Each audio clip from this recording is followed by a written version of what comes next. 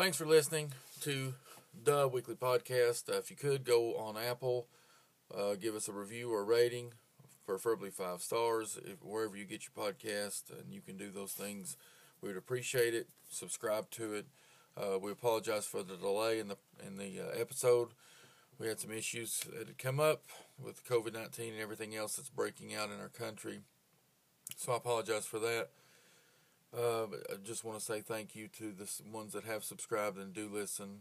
I just want to say thanks. I don't want to spend a great deal of time on talking about the reviews and the ratings, and I just hope that eventually they come.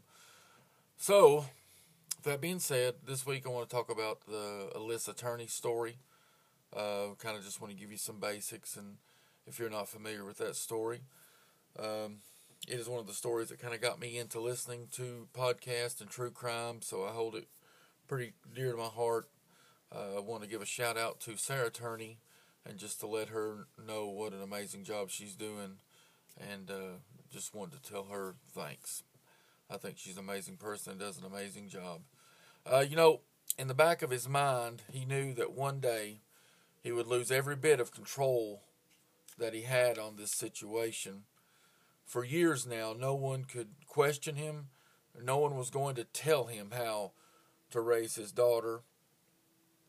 His control over her had begun to dwindle. And of course, Lord knows, controlling a 17-year-old is tough. And he knows that this one is very strong-willed and very strong-minded. He knows that she will not stay quiet for much longer. And what can he do? She will be free from his controlling hand, able to manipulate the situation for years. He started by telling people that this girl here, she has a learning disability, that she doesn't understand anything, and is so naive, because if any of his strange behavior came to light in the past, he would always blame it on her. He's always recording her inside and outside of the home. He's recording every phone call that's made to and from the home. He's having her sign strange contracts and even calling Child Protective Services in advance to say, hey, if my daughter calls and says anything about abuse, it's just not true. So the groundwork of keeping this secret a secret has been many years in the making. He has worked so hard to keep her as close to him for as long as he can, because he had monitored the situation. He could not risk giving her too much room, because he knew this one would let the world know just exactly what had and has been going on between her and her stepdad. So after protecting himself all these years, has he finally came to a point where now the only way to keep her quiet is to silence her forever?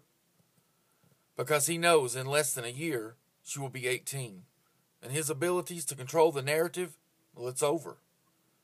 So that brings us to the last day of school, junior year, and Mr. Michael Turney of Phoenix, Arizona goes to pick up his stepdaughter, Alissa Turney, from school early today for some reason.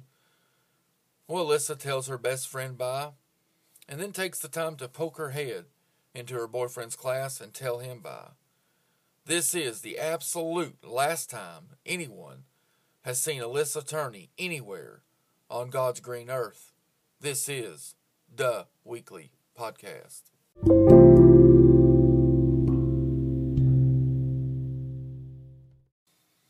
This case could go in many different directions. I really just want to give you the basics of what I know and what I've read, and that way you can maybe dig a little deeper in some aspects if you want to.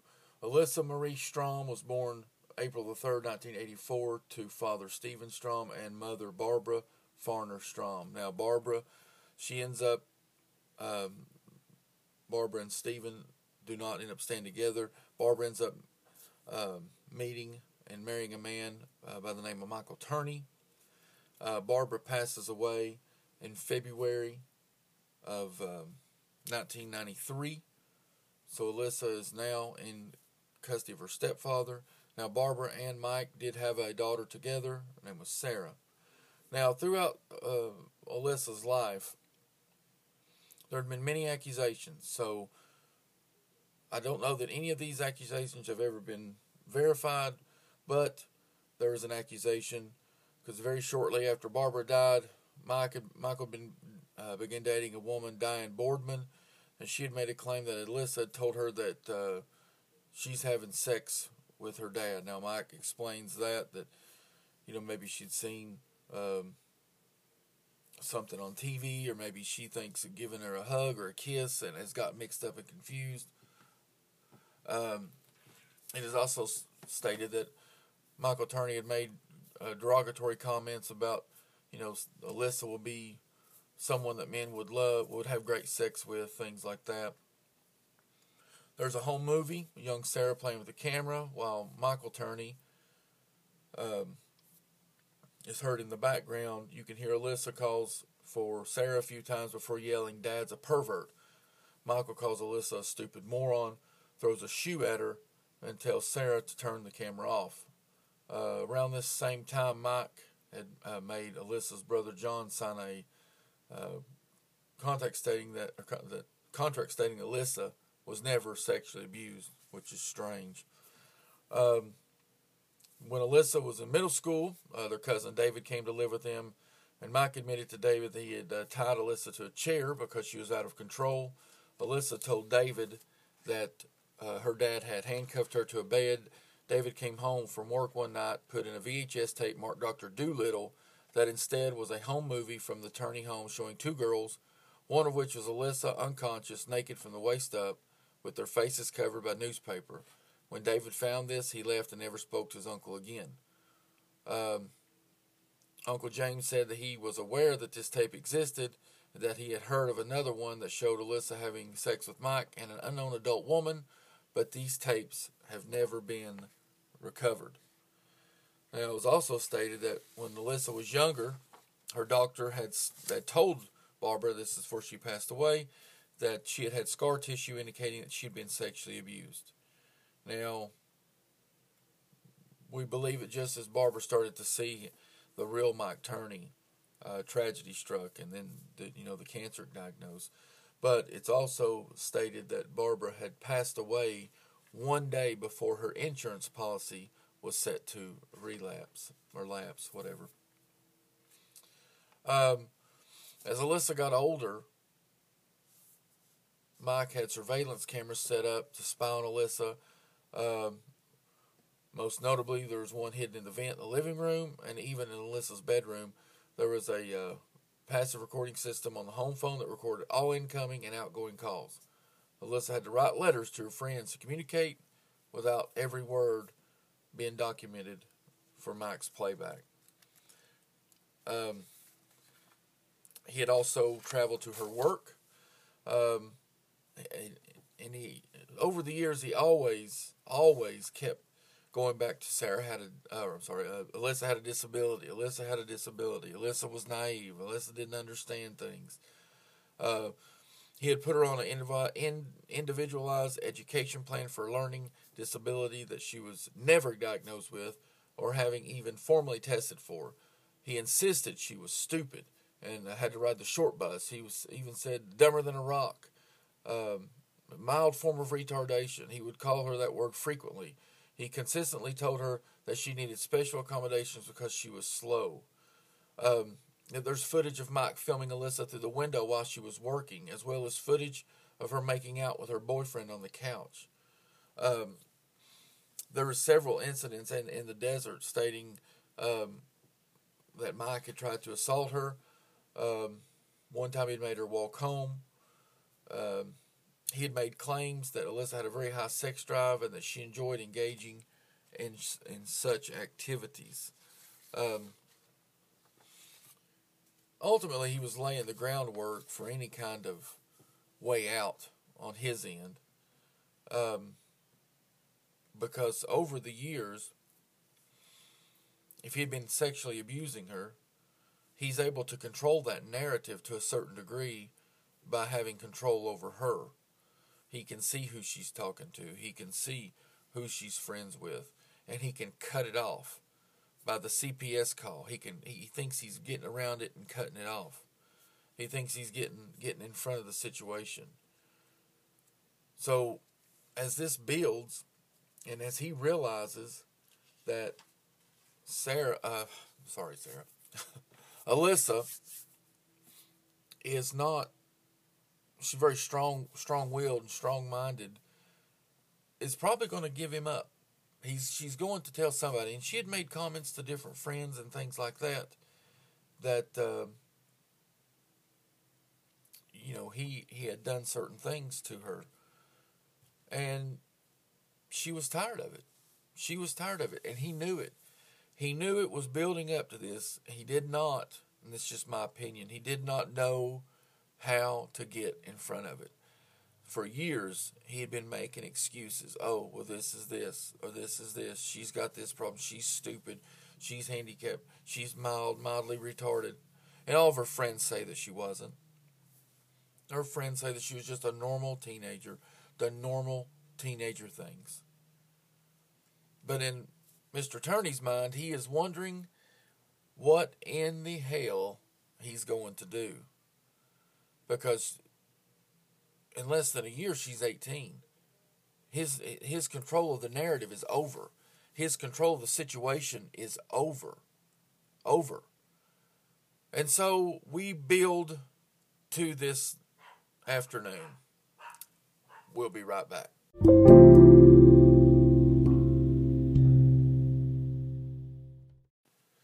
And by this afternoon, I mean the afternoon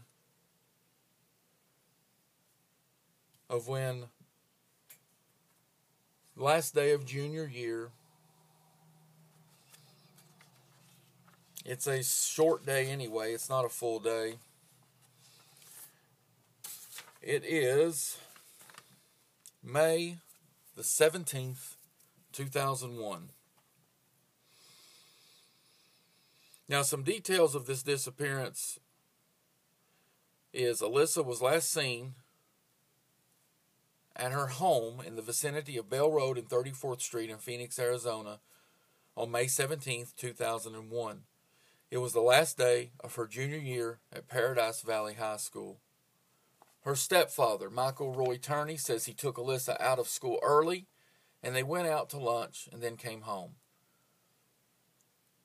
He stated they got into an argument during the meal because Alissa wanted more privileges. And when they returned home, she was upset and went into her room angrily. Now, he's stating that she got upset over maybe a hypothetical type situation. Over the course of the summer, her curfew's not going to be longer. The course of the summer, she's not going to be able to do certain things. And my thinking as far as like a teenage child, they don't think in like, well, it would be more along the lines of being upset if something right then, like maybe if she had said, oh, I want to go to this tonight, I want to go to this party tonight, and he says no. Then she gets upset and runs away. Guess where she's going to run to? She's going to run to that party that she wants to run to. But she's getting upset over hypothetical type situations, over her curfew throughout the summer. It's not a specific thing unless they were arguing about a specific party that night, but he doesn't say that. But Michael does state that he left her alone at 1 p.m., went to run errands and pick up her sister. He tried to call Alissa while he was gone, but she didn't answer the phone. When he returned to the house at 5 p.m., Alissa was gone, leaving behind a note saying she was running away to California. The note says, Dad and Sarah, when you dropped me off at school today, I decided that I really am going to California. Sarah, you said you didn't want me around. Look, you got it. I'm gone. Dad, I took $300 from you. Now, a couple of things that stand out in that is first off, they determined that is her writing, but through the course of looking at the letter, it's determined that she possibly had written that at a different time. Because she had worked, she had been working, and she had left $1,800 untouched in her bank account. She left her makeup, hairbrush, house keys, and cellular phone behind as well. She apparently did take a black backpack with her. Now, in my opinion, when Michael goes to pick up his other daughter, Sarah, and he tells her, hey, I can't get hold of your sister, start calling. He is starting to create himself an alibi. He is starting to create himself, getting the younger sibling involved. He has been building up to this point. He's been planning this. And so my theory, my opinion is, last day of school, how can he minimize her contact? So he doesn't have to tell the teachers as why she's missing. There's going to be no school nosing around because it's the beginning of summer. So he's got 3 months, roughly, to put a distance between that before she would have to go back to school. And now for years, by covering up his abuse to her, he has been placing blocks of doubt with people for years, manipulating the situation for years and years and years by saying she's a wild card, she's stupid, she's this, she's that. Look at me, I'm the great father, I'm this, I'm that. And all of it's been building up to this.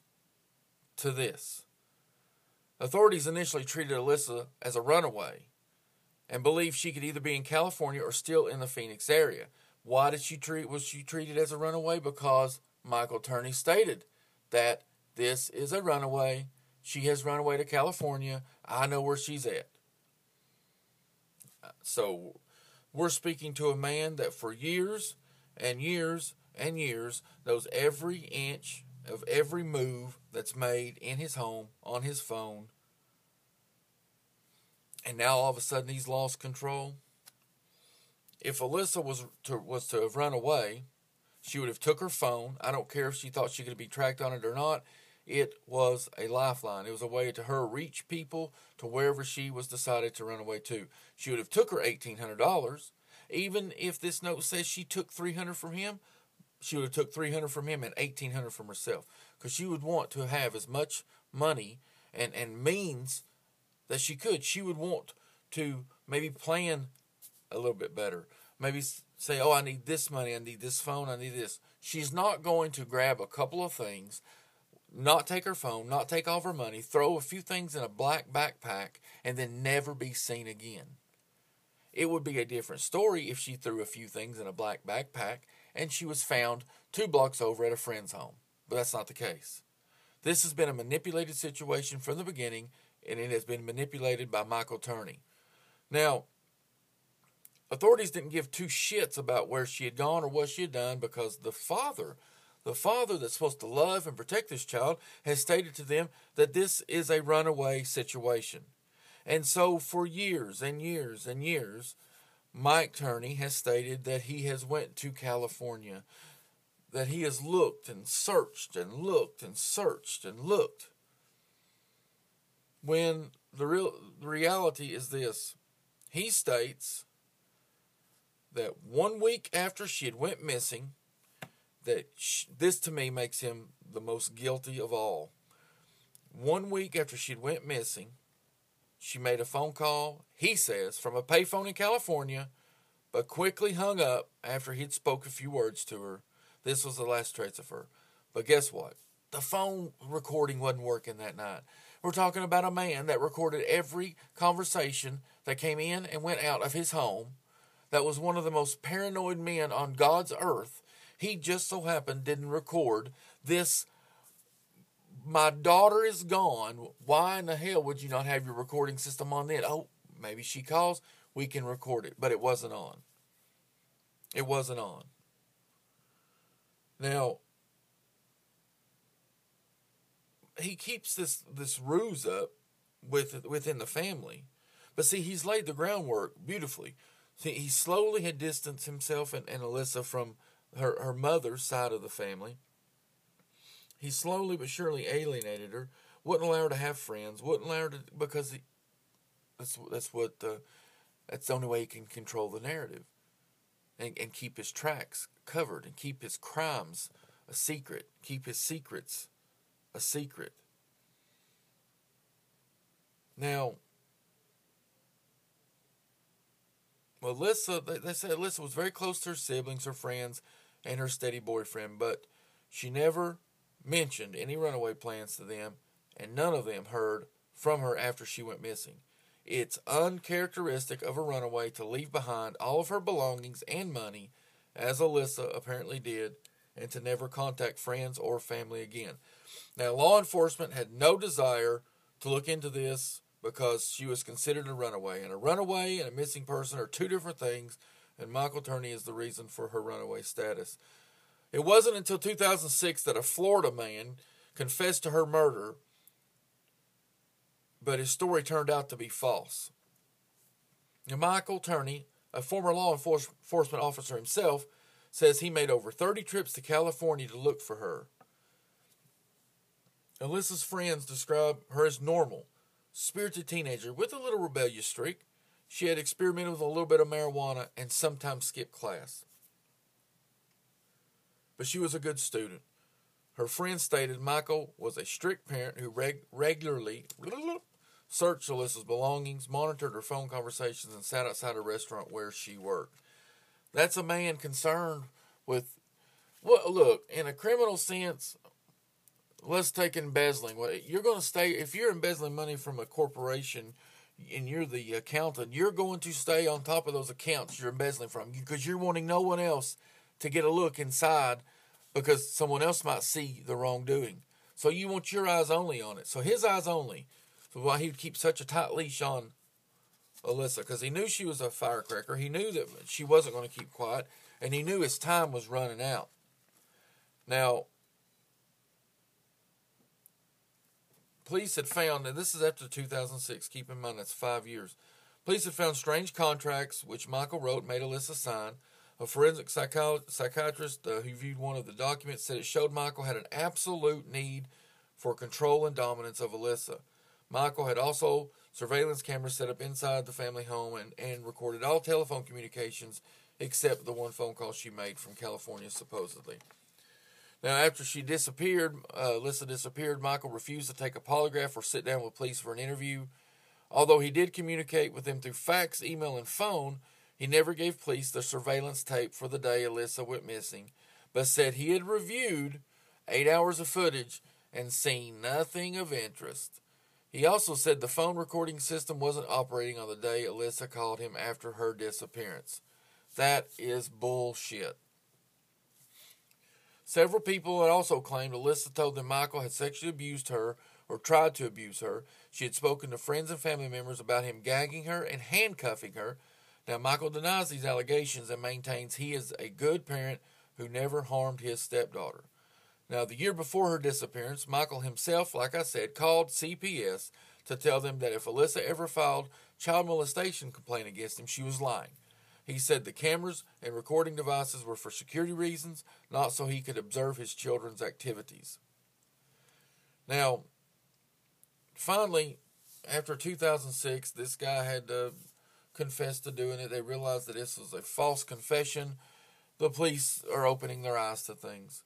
So in 2008, police executed a search warrant on the home where Alissa had lived and the home across the street where her family now lives. This is at the time, 2008.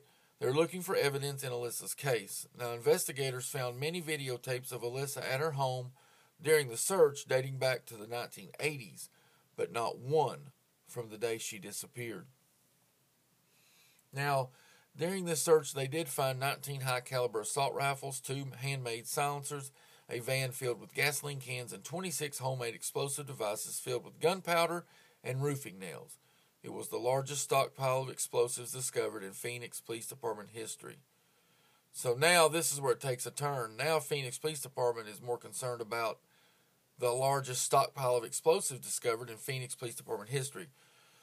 More than 100 neighbors were temporarily evacuated. Michael was taken into custody. He was carrying 2 handguns, a recording device, 7 magazines of ammunition, and a knife. Search uncovered the guns, explosive. They also found a 98-page document titled Diary of a Madman Martyr in his home. Now, at this point, the document, Michael accused the International Brotherhood of Electrical Workers of being behind Alissa's abduction and murder. So he worked as an electrician in the 1980s and complained about workplace conditions. And after Alissa's disappearance, he told police he thought the union had a grudge against him and had kidnapped her in order to punish him. In the Diary of a Madman Martyr, Michael wrote that he had already killed 2 assassins who were responsible for his stepdaughter's death, and that Alissa was buried in Desert Center, California. He wrote that he planned to blow up the Union Hall in revenge and kill himself in the process. The police believe they may have stopped him just in time. They found the weapons and explosives on December 11th, and the next meeting at the Union Hall was scheduled for the 15th. Of course, in an interview with the media after his arrest, Michael claimed the bombs weren't his, and the police had planted them. Of course, he pled guilty in 2010. I think he got 10 years. Yes, he was sentenced to the maximum term of 10 years in federal prison. He is out.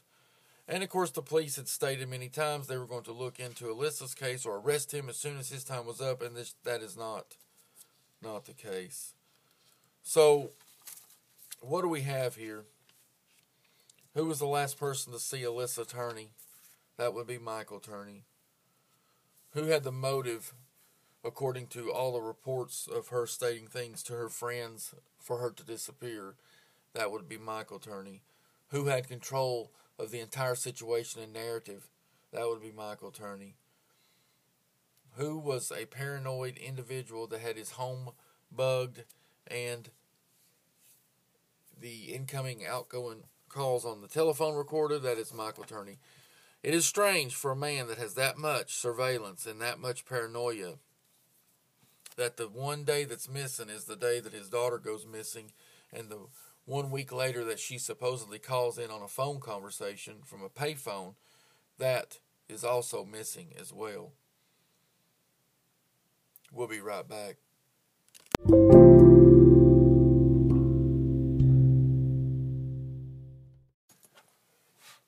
Alright, so what have we got? The problem I've got with the day of disappearance is this. Most of the time, an older child runs away from home due to a situation that they perceive as dire.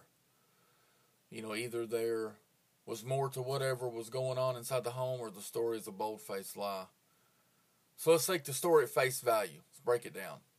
Michael Turney picks Alissa Turney up from school early. No one knows about this, really, until it comes out on 2020, family or no one. She told her boyfriend she was leaving, told her friend that she, Alissa Turney, was going to try and stop by later. So now, Michael Turney takes her out to lunch. They're talking about hypothetical situations, and the issues aren't real. They're not real. It's hypothetical. She's going to be mad about something that she can't stay out later. Next month, her curfew's not going to be long enough, so she's going to get upset enough to run away and never be seen again. Okay. So there will be rules, as he says, and Alyssa's supposed to say, no, I'm going to stay out late and maybe all night. So, okay, she's upset by these rules and she wants to leave. She might start the planning process of leaving. Maybe try and tell her boyfriend or some of her girlfriends. The rules it just rules out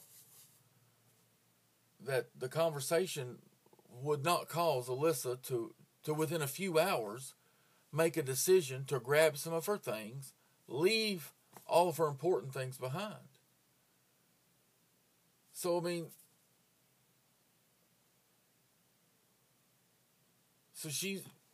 I just don't understand this. So, the rules that Michael Turney's put in place has caused Alissa Turney to throw all caution to the wind. So, just because she may or may not get to stay out late over the summer, she's decided that she has got to go. Now, not plan when she turns 18, which is just a few months away. She has to set her plan into motion and leave. It would even be different if Michael had said she wanted to go to an end of the year school party and I said hell no, so her leaving abruptly and maybe going over to a friend's, realizing after cooling down she goes home. My point is that we're supposed to believe a 17-year-old girl that has patiently been putting up with Michael Turney's shit for years is going to, months before her 18th birthday, is going to leave her home and the only one that she has, good or bad, leave her phone, leave her money, $1,800, only to leave a letter that says, "Oh, Dad, I stole $300." So that doesn't make any sense to me. How about maybe the writing was on the wall and Michael Turney knew it? He had hard enough time controlling Alissa when she was a minor child.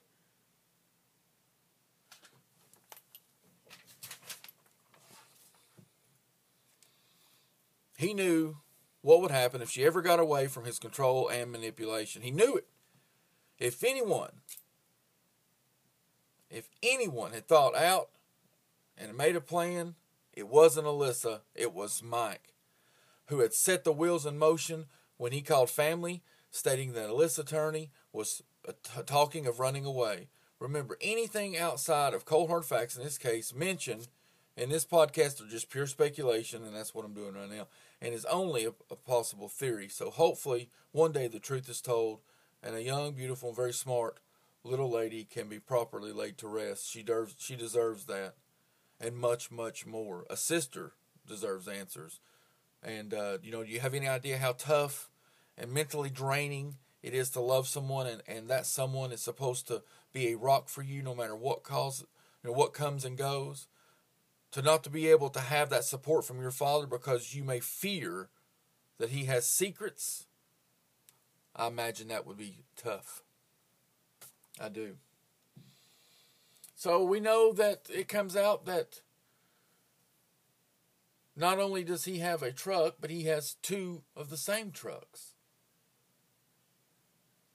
I find that odd. But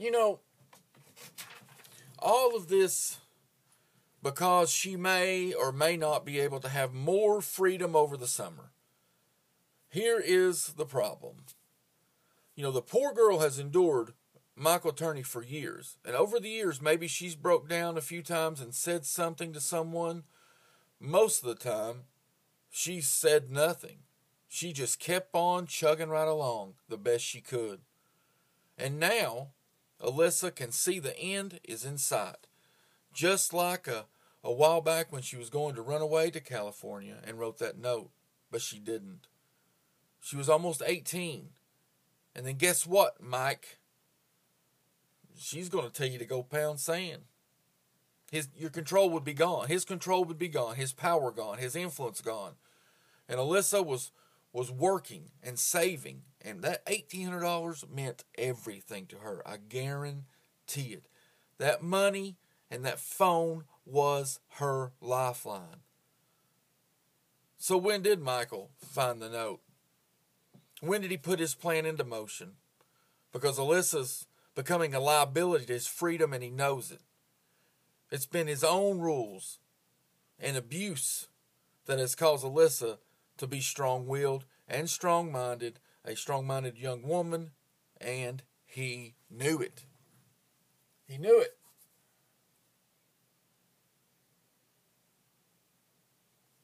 We'll be right back.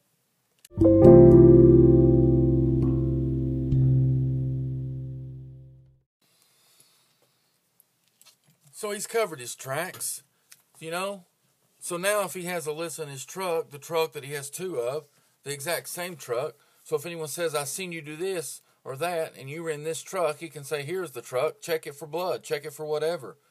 He's smart enough to know that a paper trail would or could at least show he owned two of the same truck. And that's fine because by the time law enforcement starts looking, way too much time would have passed. So now it's into phase 2 of this plan, cover up an alibi.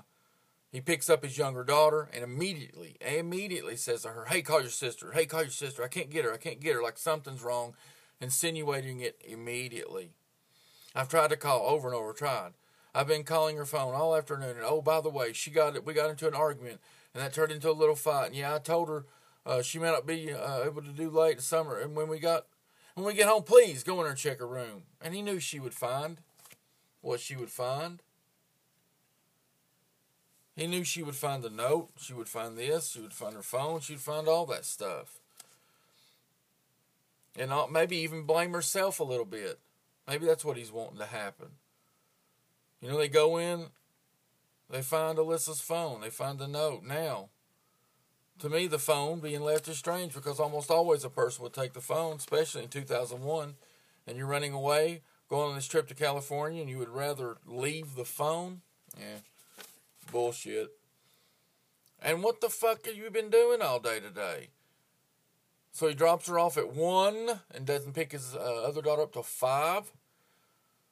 So instead of calling 911, he calls the number to the police station like anyone else would probably do. He'll call 911 or maybe not. We don't know how we'd act. So he calls the station and let them know, hey, I got a daughter that ran away. She left a note. Yeah, she's going to her family in California. Don't worry.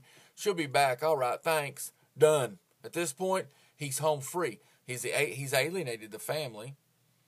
There will not be an investigation on a runaway. Well, it would show up. And it only would matter if Alissa Turney came in contact with law enforcement. And he knows that's not going to happen. And they run her name. So now all he has to do is put some time in between today and the future. And that's it. And it looks like he's doing all he can so the family doesn't question what had happened. So he makes comments like, oh, I've been searching. Or he makes trips periodically. God knows where he goes. But he pretends like he goes to California. But all in all, what brought this on was that he knew he could not keep the lid on it much longer. He knew that Alissa doesn't buy into anything that he says. Now, Michael Turney may be a bit off on some of his conspiracy theories, but he is not stupid or unprepared. I would like to know when in his mind he knew what he was going to do, or when he knew he was going to have to do what he had to do to Alissa. In my opinion, when people have to talk about how good of a parent they are, or keep reminding you of good things, or remind you of how good they are, they're doing it only because they know the opposite of the truth, and they are afraid of what might really come out. He controlled every aspect of Alissa's life, and the only reason why is, first, he didn't want any surprises. So he would listen to phone calls and record her at home and work, so he had to keep her close. As long as he was close and could control the narrative, he could direct and manage the situation. Same thing with this call to CPS. He's playing offense from a position of power and control. The closer he is to Alissa, he feels confident he can make sure his ugly secret stays a secret. So, when did he realize that the only way to continue to control Alissa is to seal her fate as Forever 17, his minor daughter that he's had control over? She never turned 18. Because Michael Turney can't control an 18-year-old adult Alissa Turney. Because he knew that she was tough and strong and was about to expose him for what he is and was. So he puts his plan into motion. Last day of school, why? Well, like I said, this is his way of having over 3 months before he would have to explain her absence from school. That's just one less person putting their nose in. Why pick her up early? Well, it catches Alissa off guard and puts him in control with the element of surprise. So any after-school plans are gone. Gives him time to do what he needs to do without having to explain to anyone that in his house that he lives with where he's been or what he's been doing. Because he's got a younger daughter he's got to tend to. And he better be back and ready to pick her up. Otherwise, there's a big red flag. And he needs some time. It takes time to do what he needs done. So he's got 4 hours. Maybe longer. Because he says he picks her up at 11. They had the argument at 1. So that gives him 7 hours. So I do think that Alissa would have taken the phone if it was a true runaway, and I do think she would have been seen. She would have turned up somewhere. She would have been seen by now. And, Michael Turney knows this too. But the only way to have it show on tower records and pings from everyone's phones when Michael Turney is calling Alissa over and over is that she, or at least her phone, is home. Because there's no way for him to take the phone and hide the phone without it being on his person. And that's just going to put her too close to him. And it's not to leave it. That's the only way he can do is leave it at home. So now the biggest part to get behind him is informing law enforcement of Alissa's runaway. Now at this point, his law enforcement background kicks in. He was law enforcement in Phoenix, and he knows that if he reports her as missing and there is a legitimate note, then they would treat her as a runaway.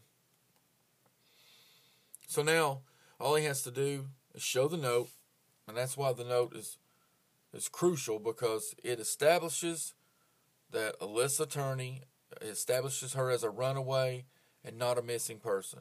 There is a big difference. He needs that note to establish runaway status. So, and of course the letter has a lot of inconsistencies with her leaving that day, that particular day. And the one we reference a lot is that she says, "Oh, Dad, I stole $300," but leaves $1,800 behind in her bank account.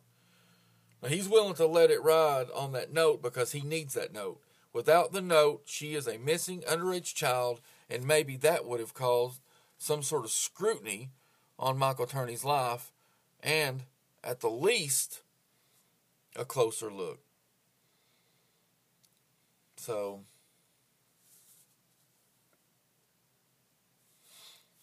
what we end up having is Michael Turney still holding all the cards. No one receives a phone call from her, well, supposedly one person. But we're able to believe that according to Michael Turney, Alissa had trouble focusing on work, had a learning disability, could not think for herself, could be talked into anything. He had to put up cameras to make sure she was okay. He watched and recorded her at work and home. To hear Michael Turney tell it, if it wasn't for him picking up where she slacked and couldn't maintain, function, or survive, she would be lost without him.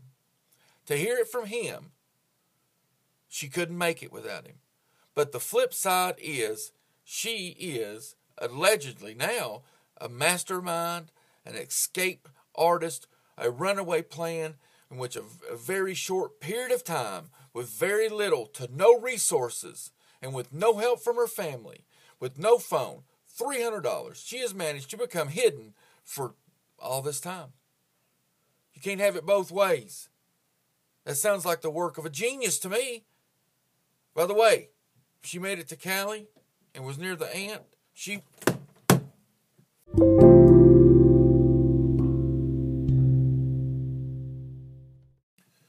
was near the aunt that she referenced in the letter. Why had they not heard from her? Why had the aunt not heard from her or seen her? Instead of reaching out to her new life, her aunt, from this payphone, we're made to believe that she would rather take the time to call back home to talk to Michael Turney for 15 seconds to say, "Leave me alone." I'm sorry. That doesn't make any sense. Why would she not reach out to her new family in California, the aunt? She didn't take her cell phone, so she's going to pick up this payphone and call back to Michael to say, "Leave me alone"? She's not going to call and pick up and call her aunt, "Hey, come get me, I made it." What the fuck? So here's my words. I will end with this. Realistically, Michael Turney tells a story that in Alissa Turney's note, she left when she ran away to California. She had made up her mind that morning to run away, but according to Michael Turney, she wanted him to pick her up early so she didn't have to break up with her boyfriend. But she's leaving forever. And she doesn't reach out to anyone at school. Maybe she wanted Michael to pick her up early as part of her master escape plan, this genius. He must continue to play Alissa as a naive ADHD, learning disability child, because the story he drummed up is strange. Okay, she is home. Michael Turney is gone. Alissa is in a fucking hurry. She grabs some clothes, few items, destroys her room, steals Michael Turney's $300, doesn't even think, oh, I have $1,800 in the bank. Well, she leaves her cell phone because, when you're running away to California, who needs a way to contact help? She's gone. No one sees her. No one sees her in the neighborhood. No one sees her in California. No one sees her anywhere. But according to Michael Turney, we're dealing with this naive girl that can't even put two sentences together without his help. But on the flip side, we've got someone that's orchestrated and masterminded a great escape plan with $300 and no phone. Make it right. Ask for forgiveness by leading investigators to her body. Tell them what happened. You think that those here on earth aren't suffering from this tragedy, this loss? For some, they have lost a sister. They've even lost a dad. For some, they have to deal with losing a sister, mom, and their dad. Hey, Dad, you should be doing everything in your power to love and support your daughter. You should not cause her pain. You're not man enough to step up and admit you're wrong. You also would rather see your daughter carry this heavy burden, this weight, that she has really done an amazing job on. Now speaking about Sarah. Maybe it's all meant to be this way. For if we lose sight of all things happen for a reason, and every heartache brings some joy or something positive, then we have no hope. Carry this, Sarah, because through this tragedy, you have absolutely changed and touched people's lives in such an amazing and very beautiful way. God bless. God bless you, Sarah. This is the Weekly Podcast.